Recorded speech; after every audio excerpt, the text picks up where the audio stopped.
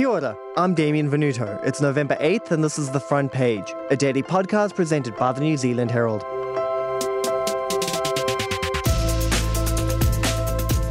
One of the country's most recognisable scientists has taken her employer to court. Microbiologist Dr. Siouxsie Wiles alleges the University of Auckland did not take enough steps to protect her against vitriolic and often misogynistic abuse she suffered at the hands of the public.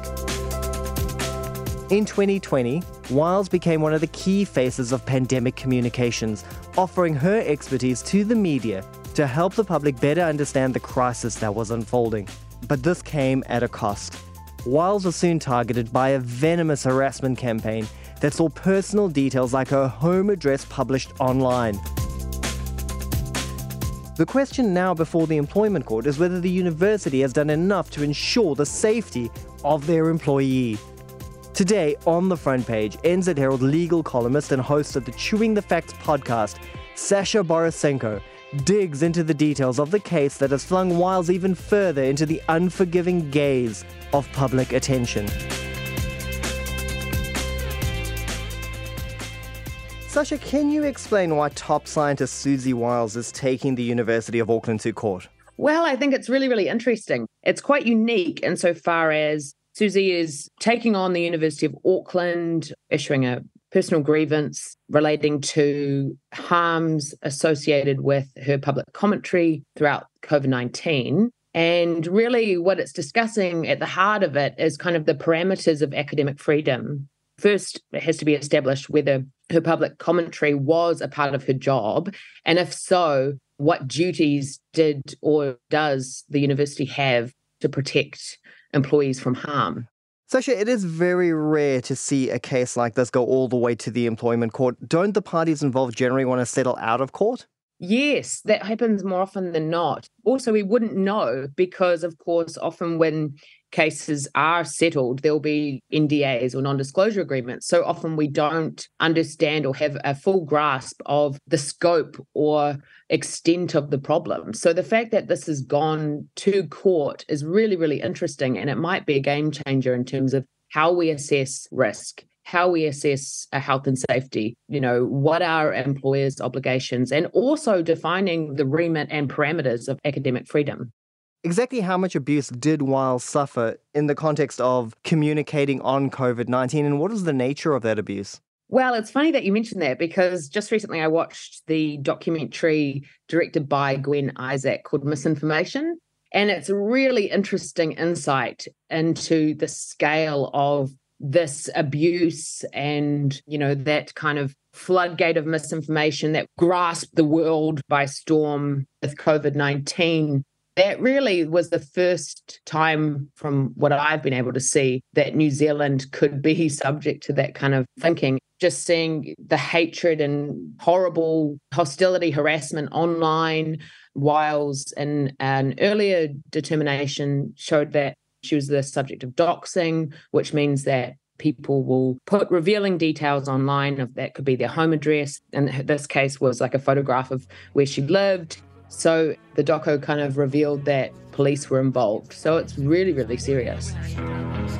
Thank you for calling the Dr. Siouxsie Wiles Complaint Service. This call may be recorded for quality assurance and training purposes. To help us assist you, please select from one of the following options. If you think Dr. Wiles has pink hair because she's an attention-seeking whore, press 1. If you think Dr. Wiles is part of a global conspiracy trying to harm you with vaccines, press 2. I don't think that violence will necessarily be taken against me, but sometimes I feel unsafe for my mum.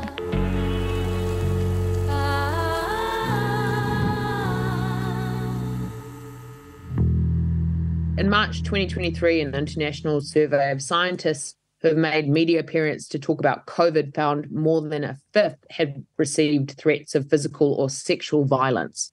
I mean, you only have to go and look on Twitter to see the nature and hideousness of this onslaught of harassment. Every single profanity, very much targeted towards Wiles's hair, her body size, undermining her credibility, her research, you name it. And when the case of the doxing, I mean, I can't speak for her, but I think, if I put myself in her shoes, if I were to put myself out there trying to do something for the public interest or informing the public of things that they need to know, and then for someone to put my personal information online, where I live, my number, that puts my family at risk. That sense of violation would be next to none. Were there any incidents that saw the online abuse move into the real world? Was Wiles ever confronted in her workplace by the people making these statements online? Well, this will be revealed throughout this 3-week hearing. Wiles's colleague, who was party to the ERA complaints earlier on, but he is no longer at the university. I mean, he was confronted at his workplace. So, of course, that's an issue as well. You've explained that this case largely comes down to academic freedom. What exactly is this, and what does it mean for the university as the employer in this case? So in 1997, the General Conference of UNESCO released its recommendation concerning the status of higher education teaching personnel. And so essentially it outlined the right to education, teaching and research can only be fully enjoyed in an atmosphere of academic freedom and autonomy for institutions or higher education. So essentially it means that academics, in order to advance society, you have to have that freedom to question authority, to question the status quo. And it's very closely linked with ideas around the fourth estate and journalism when you think about it. We saw that enshrined in the Education and Training Act in 2020, which says universities are required to accept a role as critic and conscience of society. So it's really defined as the freedom to question, like I said before, the status quo and put forward new ideas and opinions, irrespective of controversy or popularity. If you're enjoying this episode of The Front Page, make sure to follow this show in our suite of New Zealand Herald podcasts on iHeartRadio.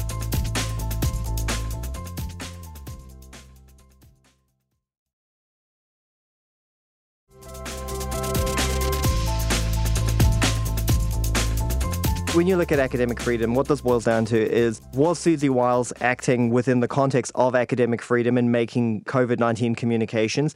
And then was that part of her job? And I suppose these are the things that need to be proven in order for the employer to have a sense of responsibility. Because if it happens outside the context of her job, then the employer doesn't have the responsibility. Is that right? Well, that's where it gets really, really interesting. So in terms of academic freedom and it being tested in the courts, the leading case stems from Rigg versus University of Waikato in 1984, and that was really the leading case. So basically, it was a dismissal linked to an article in a student magazine where the academic essentially said that the university failed to oversee a laboratory, and they claimed that this resulted in students possibly dying of cancer, and that the university concealed the matter to safeguard its reputation. Now, interestingly here, the case clarified that academics could criticize universities insofar as it had to be truthful, the actions had to be sincere and in good faith,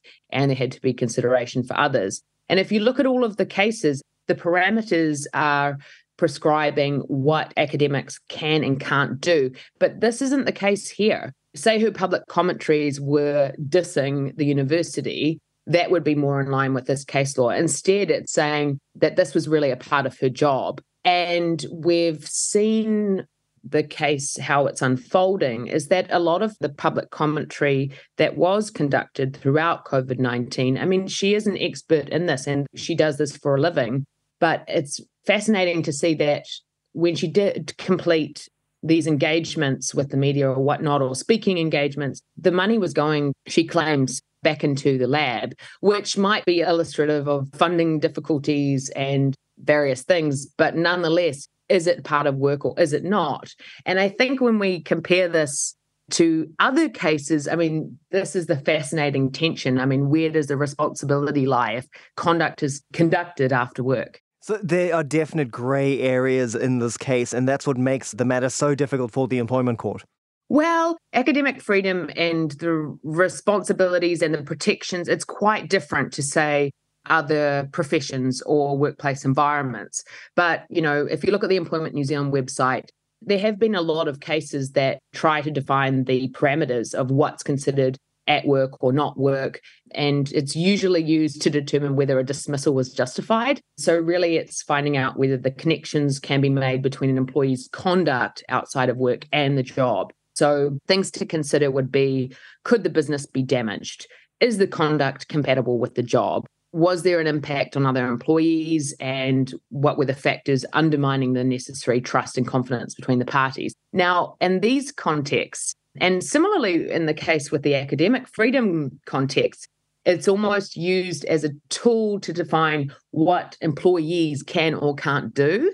So here we've seen throughout the employment court or the case law when this can be used to dismiss people. So an employee's conduct outside of the workplace can give rise to disciplinary action in certain circumstances. People might remember the Hammond case where a person resigned from her job at New Zealand Credit Union Bay Wide, and feeling as if she'd been constructively dismissed, she baked a cake with the words NZCU F beep you and posted a picture on Facebook. Human Resources secured a copy of the image and distributed it to recruitment companies, advising them against assisting this person. Eventually, it was found that the employer was ordered to pay damages to the value of $170,000 odd and to apologise for the severe humiliation, severe loss of dignity, and severe injury to feelings. So you see these cases coming up a lot. Siouxsie Wiles talked of her difficulty obtaining home security improvements through a university-approved supplier. Their key response was simply to urge Associate Professor Wiles and her colleagues to pull back from COVID-19 commentary. I've been performing its role as critic and conscience. As my employer, I honestly expected the university to have my back.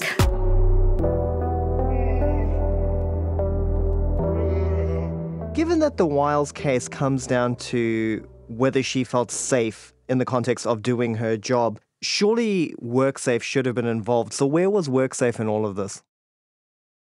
So under the Health and Safety at Work Act, if an employee feels that their workplace hasn't met their obligations in terms of being a fair and reasonable employer or met their health and safety responsibilities, they could file a personal grievance claim. And that's exactly what we've seen here. So WorkSafe has the ability to prosecute if it's considered there's been a breach of statutory obligations. Mental harm, it comes down again to whether this was a PCBU in the context of the Health and Safety at Work Act, which is a person conducting a business or undertaking which is quite broad. So the university is obviously a PCBU, and it must look after the health and safety of its workers.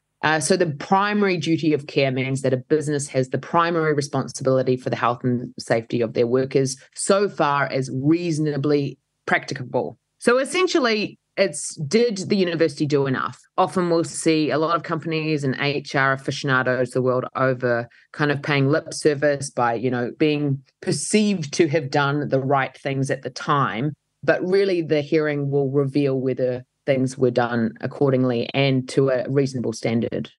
What could Wiles gain from this court case should it go her way? Well, it really could bring these issues to light. The universities across the country have been under a microscope with the likes of the strikes last year and the use of precarious contracts. You've got the issue of academic freedom. What are the parameters of that? Also bringing to light the level of harassment and the lack of framework around dealing with things such as online abuse. Where are we in terms of hate speech? Is the new government going to look at these things in further detail? So it really could change the name of the game. And I think also if it is found that the University of Auckland didn't fulfill their obligations or do enough to protect their employees. And so then that could have a huge flow-on effect for all businesses across the country. Should WorkSafe be given more resources to do more investigations? It's bringing all these things to light, from patriarchal systems in terms of university machines, funding restraints and constraints. It's really, really fascinating. Sasha, now that the COVID restrictions are over, has the level of abuse aimed at people like Siouxsie Wiles subsided, or do you think it's here to stay for good? Well, I think when you saw how it was almost synthesized, and now it's kind of this useful tool for the very fringes of society, and now there's a collective. I mean, that's really, really worrying. And I think there's research coming out increasingly looking at the harms associated with misinformation and disinformation. You've got issues relating to distrust in the media. So we're in a really, really, really potentially dangerous place in terms of the structures around democracy and holding people to account. And I mean, online abuse, how do you crack down on this stuff? Where's the framework? But it's scary. Thanks for joining us, Asha. That's it for this episode of The Front Page. You can read more about today's stories and extensive news coverage at nzherald.co.nz. The Front Page is produced by Sean D. Wilson and Paddy Fox. I'm Damien Venuto. You can follow The Front Page on iHeartRadio or wherever you get your podcasts. And tune in tomorrow for another look behind the headlines.